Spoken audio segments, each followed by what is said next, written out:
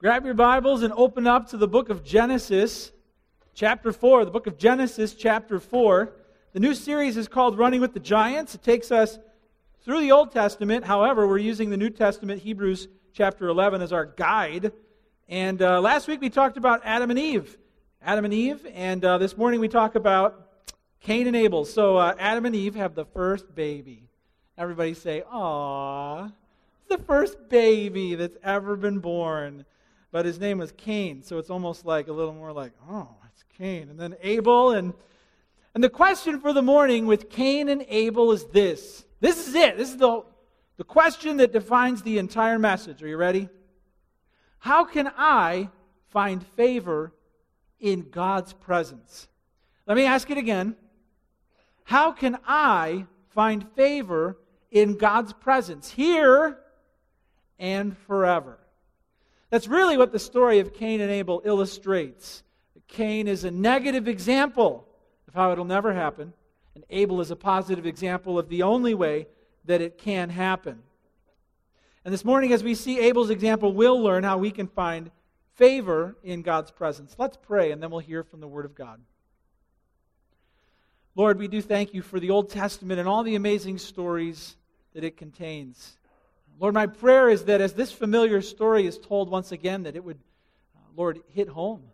My prayer is that you would teach us from this story, that you would help us to see ourselves in need of entrance into your presence and help us to know how we can be granted that access, and even more, how we can find favor. Lord, our prayer is that your word would go forth this morning, and we ask this in Jesus' name. Amen. Okay, Genesis chapter 4. Are you there? Genesis chapter 4. It says this, "Now Adam knew Eve his wife, and she conceived and bore Cain." How cute is that? The first mommy on the planet holding the first baby on the planet. It's adorable, right? Oh, for the first time. And it says here, she said, this is funny, "I have gotten a man with the help of the Lord." So something started way back when. I mean, when her water broke, she was like, "Adam, get out of here. Get away from me." And she said, "I brought forth a man with the help of the Lord."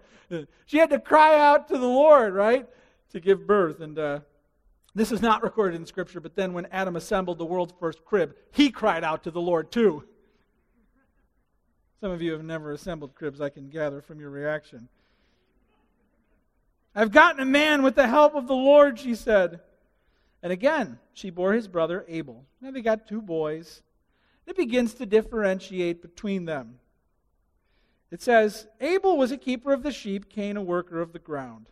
All right, now there's nothing innately bad about either of their occupations.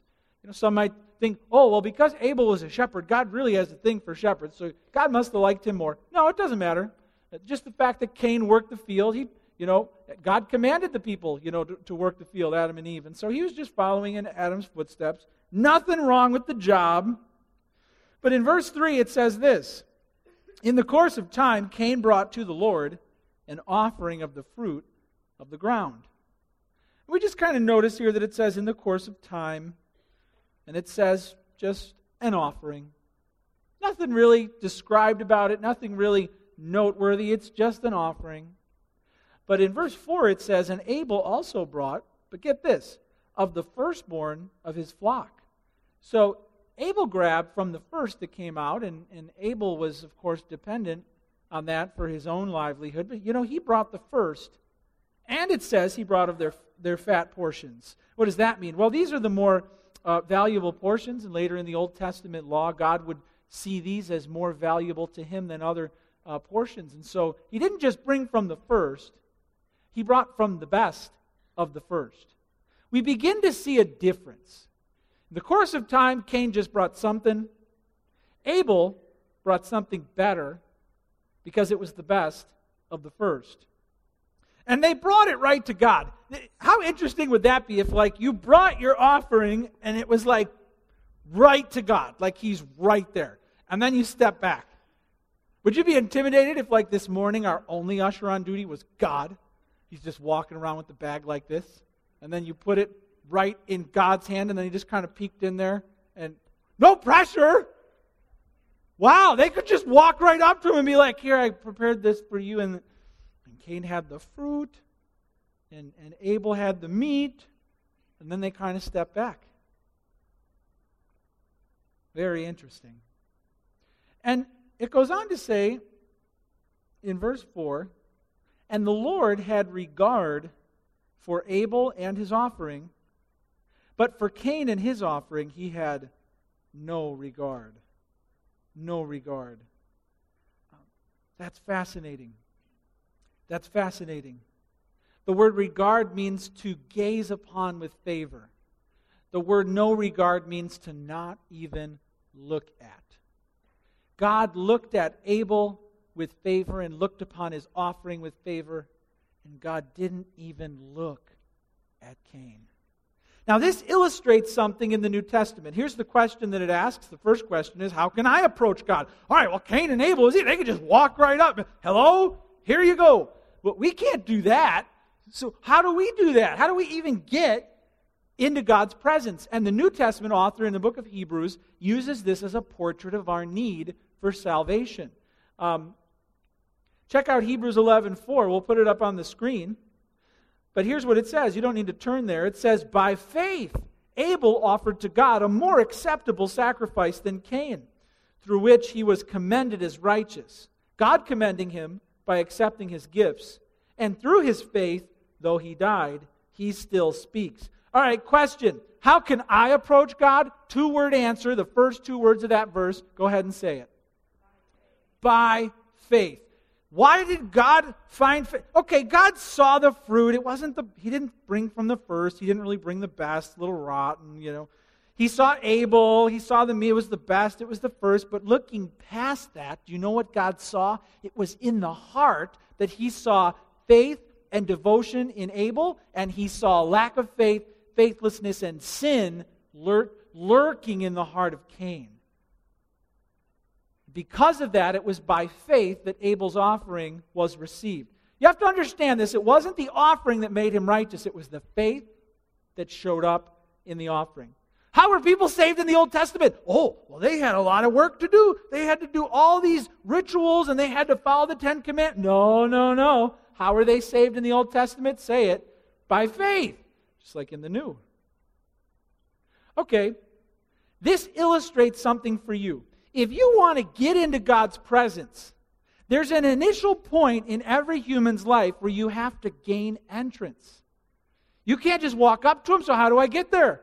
Well, the Scripture basically describes us as separated from God. So imagine like God's there, and then there's like a wall that's longer than and higher than and thicker than, like the Great Wall of China. And then imagine after the wall, there's like a mountain. And then imagine like after the mountain, there's like a canyon bigger than the Grand Canyon. And then even imagine after that, there's like this ocean. And so here you are, and you can't even catch a glimpse of God's presence because he's so far away from each one of us. Question, how can I even approach God?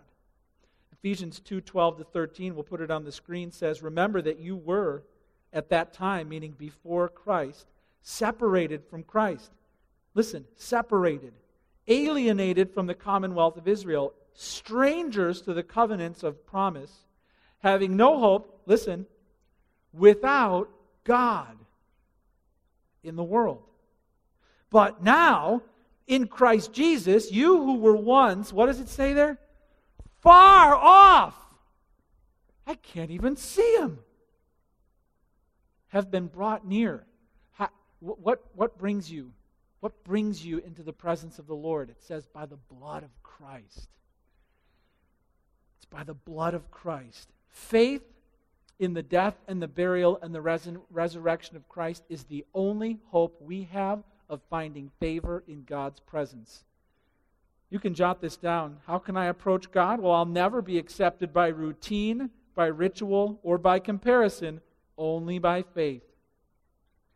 Never by routine. Many of us assume, well, I'm a church goer, and I got pretty good attendance record. I'm a routine attender, and so maybe God is going to accept me based on the routine. Okay, but that's not the way it works. Just showing up is not at all going to do it. I've heard it said that being in church doesn't make you a Christian any more than being in a garage makes you a car. Well, I'm here. It doesn't really make you anything that you're here. Never by routine, never by ritual. Ritual meaning I completed several steps. I did some classes. As if salvation is like God checks your chore chart for how many gold stickers you got there. And he's like, I counted them up. Or maybe you went to Awana growing up, and God like examines your vest, and he's like, oh, you got just enough badges to get in. Like, that ain't the way it works. It's not by routine. It's not by ritual. And here, this is the one that sunk Cain. It's not by comparison. It's not. He was obsessed with Abel. Forget about my heart. My eyes are fixed like daggers on him. He's the problem. If he wasn't around, maybe God would accept me. Comparison. Comparison is a fatal assumption. It's the assumption that as long as I'm better than somebody else, God will accept me. I'm not as bad as that guy. I'm doing a better job than my brother. I'm, by comparison, hoping God will give me favor in His presence. But it's not by routine, not by ritual, not by comparison. It's only by faith. How can I approach God? Well, your initial access only comes through faith in the Lord Jesus Christ. And ask yourself this, is there a time in your past when that distance was closed and God welcomed you into His presence because you expressed faith in the Lord Jesus Christ? That's the only way we can approach. All right. Now, this story also illustrates not just gaining access into God's presence, but once we're there, it also illustrates how a believer can show faithful devotion to the Lord. So, reading on, this is just from a different angle, kind of the same verses. The second question is, what should I bring to God? Okay, I'm there. What should I bring? So we started talking about the initial access, and now we've got the ongoing show of devotion. So let's look at it from this angle. In verse 4, and Abel also brought of the firstborn of his flock and of their fat portions. The Lord had regard for Abel and his offering. Notice that Abel brought the best for God. But Cain and his offering, he had no regard. Why? Cain reserved the best for Cain. Because Cain wasn't as devoted to God as he was to Cain. So when God called him on it, Cain was very angry, and his face fell. Hey, what does God want me to bring into His presence? What does He want me to have there? Well, jot this down. I must volunteer my very best to God. God looks upon what I bring Him and makes a value judgment of my faith based on my offering and my sacrifice. What should I bring God? Well, we should bring our very best. Cain did not bring his very best, and that's why when God called him on it and expected more, he was very angry. Hey, check this out. I found a picture of a baby that's very angry. Look at this.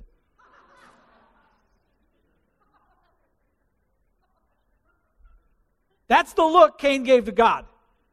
When God's like, this is it, and Cain gave an angry face.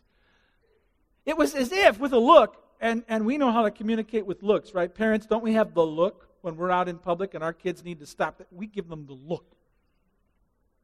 Oh, and our kids give looks to us, right? The eye roll and we communicate a lot with a look. Well, God gave Cain a look, and Cain gave God a look back, and he was angry. Why? Because basically Cain showed up and he was like, there, I did it. I'm here. And God's like, that's it? It was as if, pretend husbands that it's your wedding anniversary, and pretend that you went to Walgreens in advance, and you picked out the card, and you brought it home, and then on the morning of your wedding anniversary, you put it on the table. You didn't put it in the envelope, and you didn't write anything on it, but you got it. Now, what's your wife going to say when she wakes up and comes downstairs and picks up the card? She's going to say what? You didn't even write in it? To which you would reply, well, I bought the card. Hallmark already wrote something in there. What more do you want from me? Yeah, try that out and let's see how good that goes, right? Or at your child's next birthday, buy the cake and put their name on it, and then lay it out, and then put the candles on it, and then light the candles, and then walk away. What's going to happen? Right? What's your child going to say? You're going to sing? I bought the cake.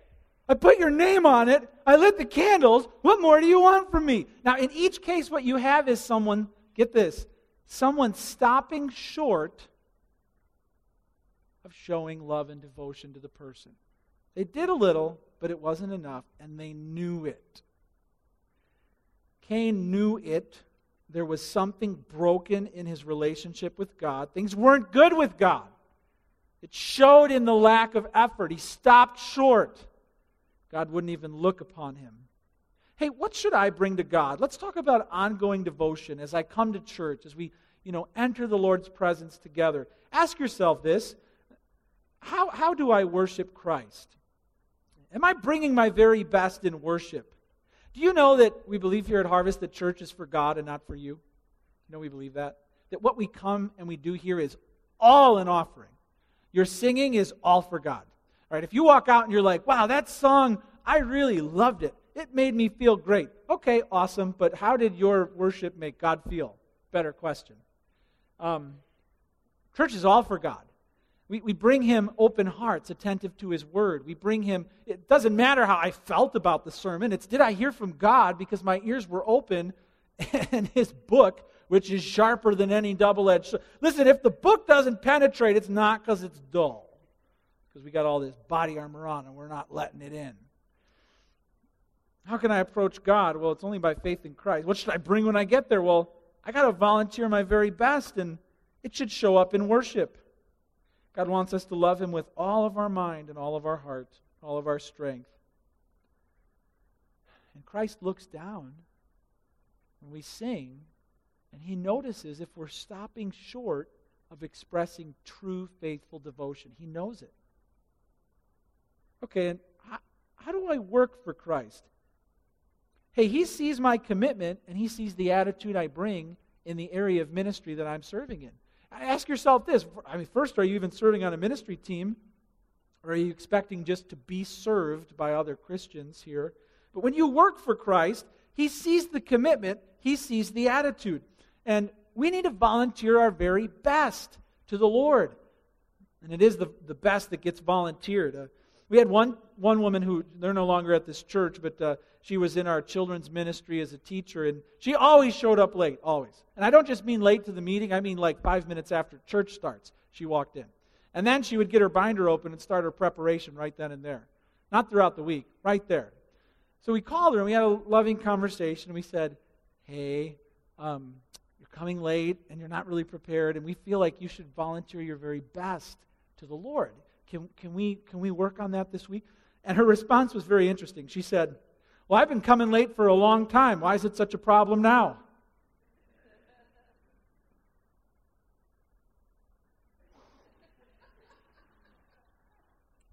Where do I begin? They're no longer here. But that would be an example of how not to work for Christ. Now, there's another man in our church who, when he got the date for our men's leadership retreat this fall, looked at his calendar and saw that he had planned a vacation for that weekend. Canceled the trip. Canceled the trip because he didn't want to fall behind. He's a leader in our church. He wanted to be there. Wow!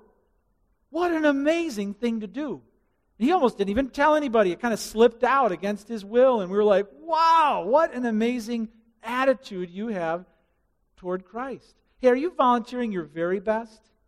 Does Christ look and see?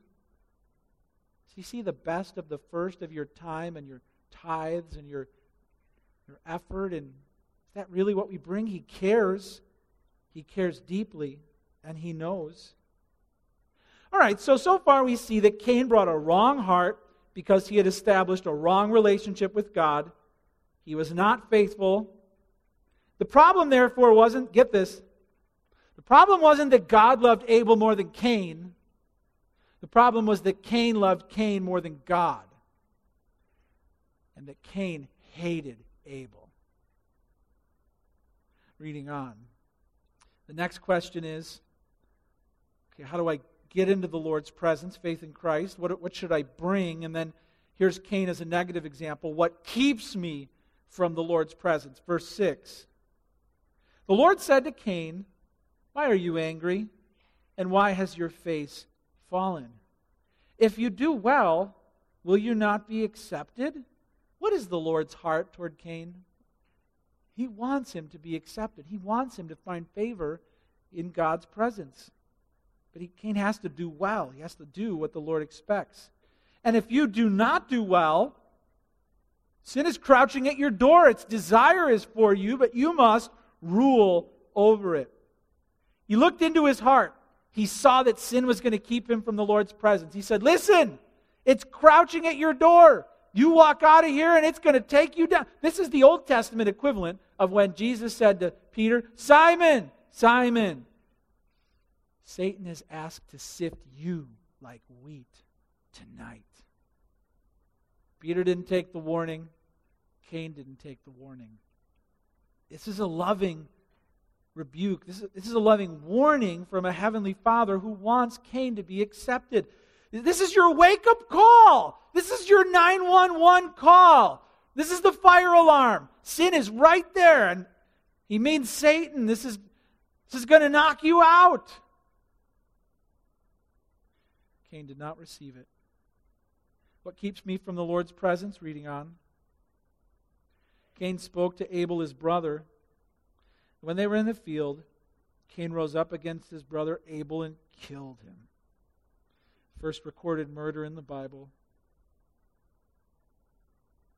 Then the Lord said to Cain, we learn a lot from God right now. We're about to learn a lot about the nature of God and the nature of man. Then the Lord said to Cain, where is Abel your brother? He said, I do not know. Am I my brother's keeper? Hey, what keeps me from the Lord's presence? Cain is now a negative example. What does it look like to have no faith and no devotion to the Lord? Well, what we observe here is this. He rejected God's warning. The word of God that came directly from his lips. He rejected it. He also let anger fester in his heart because envy for his brother was out of control. Anger. He also held a grudge close to his chest, and he threw the warning from God out of his thinking, and then he committed a violent, bloody murder at the person who he hated. Then what did he do? Where is Abel your brother? He said, I do not know. What would that be called? I don't know. He told a lie. He hid it, or he tried to hide it. Then he asked a rhetorical question to absolve himself of the blame and shift it onto God. Am I my brother's keeper? I don't know. Am I the one who's responsible for him? In other words, you are. Maybe you should have done a better job of watching over your precious Abel. I'm not responsible for him. What a defiant attitude. What a hardened, angry heart. He talks back. He shows no remorse. This is what it looks like to have no faith and no devotion to the Lord. He lies. We learn about God here. God says, did God already know the answer to this question? God says, where's your brother Abel? Did God already know the answer to that? Why did he ask it? Where's your brother Abel? Because he wants Cain to give an account for his actions, right? We learned something about God. God is going to hold each one of us morally responsible for our choices. And in the heart of every human is an outcry for justice. We hate it when people get away with things. Hate it. 3 letters for you. You ready? NFL. Did you watch Monday Night Football? How many of you saw the game? Okay, what happened? What happened? The last play of the game, the Seahawks were playing against, I don't know, some team. I didn't remember. The Green Bay Packers. And the Seahawks needed this touchdown. And so, of course, the NFL has had replacement refs since the beginning of the season, and they were under intense scrutiny, right? So what happens is the Seahawks, they throw the bomb, and it gets to the end zone, and literally, I'll be honest here, the Seahawks player, drop-kicked one of the Green Bay defenders out of the way, bam! So that he could jump up and catch the ball, all right? Should have been a penalty. And then, 4 people go up, and it appears like a Green Bay Packer intercepted the ball. Well, they landed on the ground, and they gave it to the Seahawks, and the Seahawks won. And the Green Bay Packers, unfortunately, then sunk to a 1-2 record, and there was outrage. Outrage. Why? Because no one was holding the player accountable for their actions. And then, no one was holding the referees accountable for their actions. It was wrong. Bear fans would say it was a miracle.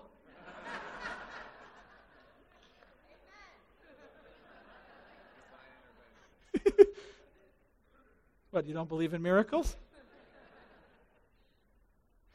It was national outrage, okay? And honestly, every fan is like, that could be us next week. Let's get the deal done. Why? Because we feel outraged when we see people getting away with wrong. We feel that because we know that there's a overarching moral God, an overarching moral reality that all of us are accountable to. But we don't like it when the camera turns on us, right? We don't like it when we understand that God is going to hold us morally accountable for every one of our choices in this life. Okay, and He's got cameras everywhere.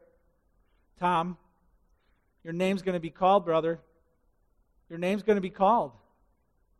You're going to be called up in front of the Lord. Louis, your turn. And up you come.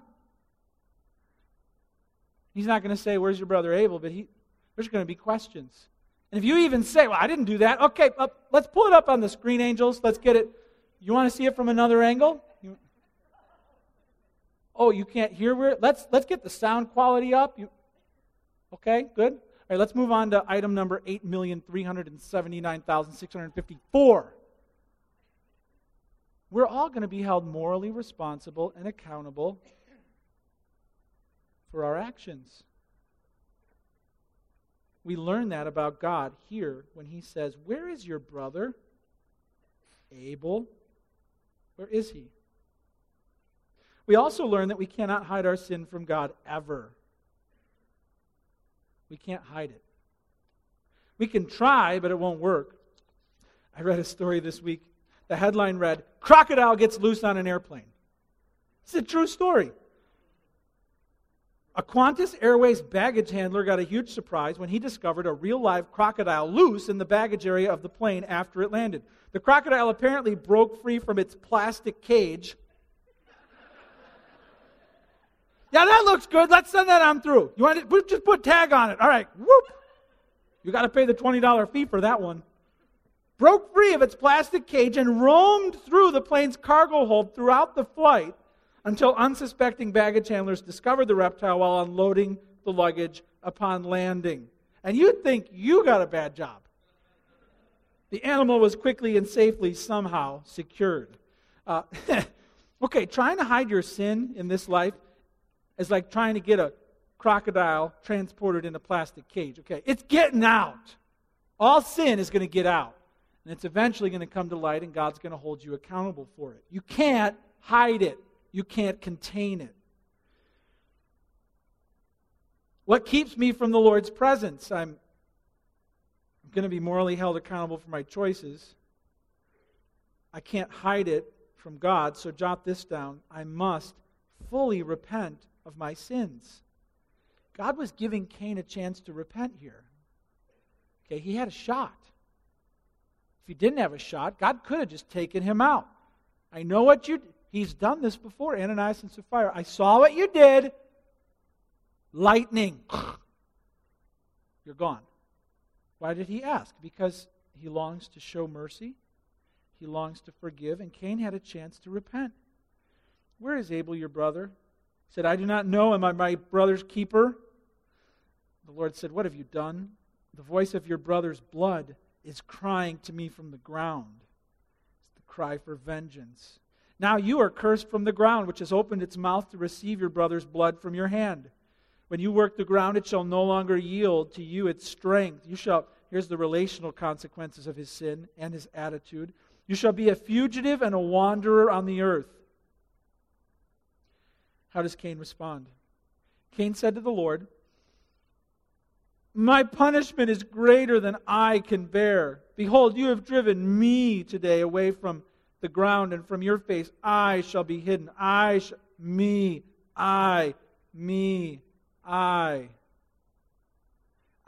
a fugitive and a wanderer on the earth, and whoever finds me will kill me. Did Cain fully repent of his sins? No. Okay, so what do we find here? We find an example of how we can repeat Cain's failure and be unrepentant and not be accepted in God's presence. Here's what it looks like. I'm not repentant if, you can jot these down, I'm evasive about the truth. I'm evasive about the truth. I'm hiding it. I'm not even sharing what I'm really doing. It's all hidden in darkness, and I think I've got it all contained in my little plastic. I'm evasive about the truth, and I'm not sharing the whole story. If you're hiding it, you're not repenting of it. Next, I'm indifferent about my actions. Okay, maybe it came out. Maybe I got caught. I don't know. Maybe it just came out. And you know what? What's the big deal? Have you talked to this person before? Comes out. You start asking them about it. What do they say? What are you getting so worked up over? What are you so upset about? You're really the one who's freaking out here because I don't see any big deal with what I did. If I'm downplaying it or I'm indifferent about my actions, I'm not repentant. Next, I'm trying to protect my reputation. Well, other people are going to find out. They're going to be mad at me. God, my social life is really about to change because of what you're doing. So often when people get caught up in sin and they're not repentant, they think the problem is how you're responding to the problem. I can't believe you talked to me that way. You told that person this was supposed to be a private sin. I was doing a good job of hiding it, and now you're telling people? How dare you? This is not a repentant person. I'm protecting my reputation. I'm indifferent about my actions. I'm evasive about the truth. Also, I'm resisting accountability. Jot that down. I'm resisting accountability. You come and try and talk to me, and guess what? Force fields go up. Back off. Who are you to ask me? It says you shouldn't judge in Scripture. Who are you to judge me? Force fields are up, and basically they're saying, back off. Get out of my business. That person is not repentant. I'm resisting accountability. Finally, I'm filled with self-pity. My son Jared got in trouble. He gets in trouble a lot. He's young. And so he got in trouble and he got a spanking because we do that in our house because it works. And after he got a spanking and he got put in his bedroom, I said, okay, you can come out now. And he walks out and the first thing he says is, now my butt hurts. I'm like,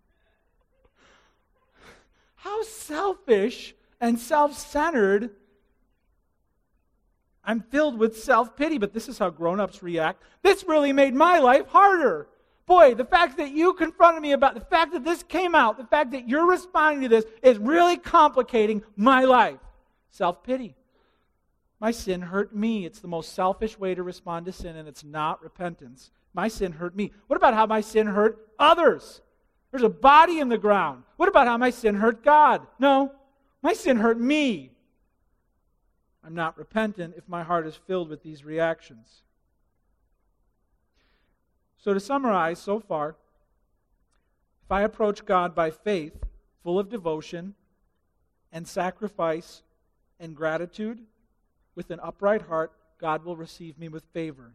But if I approach God routinely, full of ingratitude, selfishness, resentment, and anger, God will reject me. Really, all of this is meant to teach us. You see, God is sending a message here through Cain and Abel that we're supposed to receive. What does he do? He holds Cain accountable for his actions. He will hold you accountable for your actions and me. He gives us a chance to repent. He'll only receive us by faith in Christ if we repent. And if we don't, He will drive us from His presence forever. It says here in verse 15, then the Lord said to him, not so, meaning, no, I'm not going to let other people kill you. I'm going to hold them responsible too. Not so, if anyone kills Cain, vengeance shall be taken on him sevenfold. You're not the only, isn't this, sometimes kids are like, you're being unfair. You're only looking at my actions when she did it too. No, I'm holding everyone equally accountable. Blame, blame, blame. Lest any who found him should attack him. Then Cain went away from the presence of the Lord and settled in the land of Nod, east of Eden. Hey, notice that the mark was a mark of mercy and protection. Notice that Cain, though he did not find favor in the presence of the Lord, was marked with a mark of protection so no one would kill him. God's giving him time. One of the attributes of God is patience. He's being patient with you, willing that none should perish, but that all should. Man, God wants everyone to be saved. He wants everyone to come to repentance. He's being patient with the sinner. What grace He showed. He could have sent a message. He could have said, you're going down. And He did. He sent a message, but it was a different one. It was a message of grace. You're out of my presence, but you won't be killed. And as a restless wanderer, God made this sinful man live out the consequences, hoping for a day of repentance that would not come. Hey, ask yourself this. Have you found favor in God's presence? Our sin separates us from God, but God longs to show mercy. And the Bible is clear.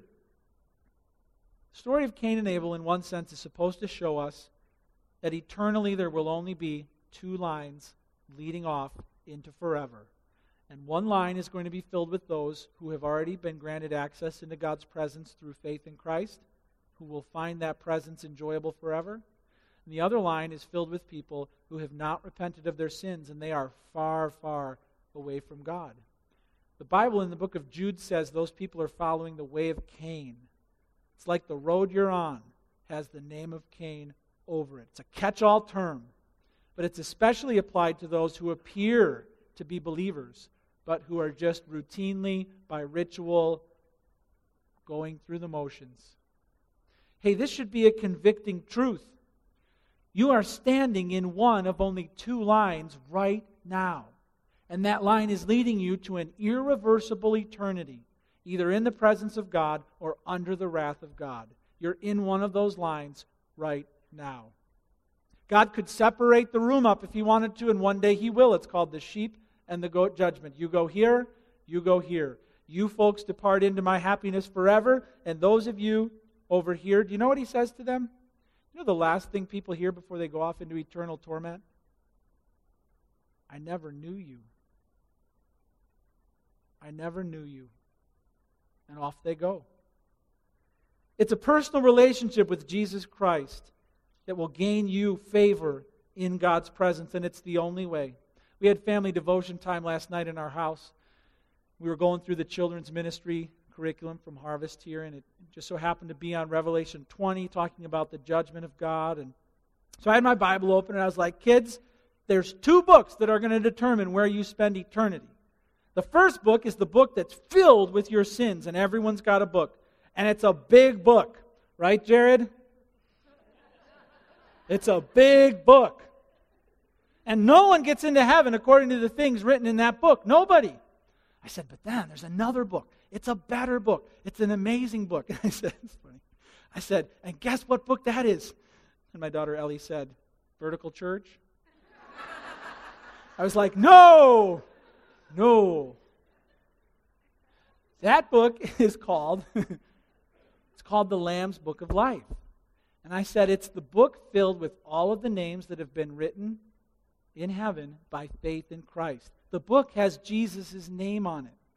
He's the Lamb of God. The author of Hebrews is very worried for his audience that was primarily Jewish. So many were planning to come into the presence of God, and they only had the Old Testament offerings of Moses. I've got my sheep, I've got my fruit, and they didn't see that Christ was the sacrificial lamb of the world. They were leaving that sacrifice out. They didn't have faith in him. And he did not want his audience that was religious to follow the way of Cain and fail to bring the best offering, the one that God will receive. He wanted them to only come into the presence of the Lord by the sacrifice of Christ. This is our only hope too. Hebrews 7:25 is on the screen. It says this, "Consequently he, Jesus, is able to save to the uttermost those who draw near to God through him, since he always lives to make intercession for them." Let me close by asking you a simple question. Which line are you standing in right now? Do you know that because of your faith in Christ, that God is looking upon you with favor right now, that his gaze is on you, that you'll enjoy his presence forever? Or do you sadly feel like God isn't even looking at you? Do you feel like now it's becoming so clear that though you hoped he had been with you in life, though you prayed he had been with you in life, he just simply has not been in your life because you have not had faith in Christ? Is it time right here and right now to cross over that vast distance that has been placed between you and God, and by faith to be received and to find favor in God's presence? You can call out by faith right now. You can ask for forgiveness for your sins right now. By faith, you can enter into the Lord's presence right now, and he will never forsake you. Let's all bow our heads and close our eyes and pray. And I want to give you a chance to perhaps for the first time put your faith in the Lord Jesus Christ. Let's pray. Father, how clear it is that you want us to find favor in your presence. Lord, the mercy and the grace you showed Cain is the mercy and the grace you show us. Father, I know there are some in this room right here this morning. They needed a fatherly warning, a word of exhortation from you. They needed you to look into their life, to say it's only faith that will get you into my presence. Lord, in each one of our lives, sin has lurked at the door. Sin has overcome us. Sin has killed us. But Lord, by faith, if we repent of our sins, we believe in the Lord Jesus, we gain access. I pray for those who are ready. Pray for those who are ready right now to follow in the way of Abel. May they pray along with me in their hearts, saying, Heavenly Father, I confess I am sinful, guilty as charged, and I deserve to be put away from you forever. A restless wanderer, never seeing your face again. But here and now, I believe that Jesus died on the cross for me. I believe he rose again. It's by his sacrifice that I ask permission to enter your presence. Father, bring me into your holy presence and never drive me away. Teach me to honor and please you each week. Teach me to honor you with my worship, with my service. And give me the hope that I will spend eternity with you, not because of my works, because of my faith. Lord, for those who pray that this morning, fill their hearts with the knowledge that you have torn the curtain in two. You have opened up the way that had been closed before. By the blood of Christ, you will never leave us and never forsake us. Give them hope that that is true for them. Father, for the saints who are trying to run one more lap this week, give us endurance, knowing that we have access into your holy presence and we will be with you forever. We have been made righteous through faith in Christ. Though the world persecutes us, you look upon us with favor. Thank you, Lord. In Jesus' name.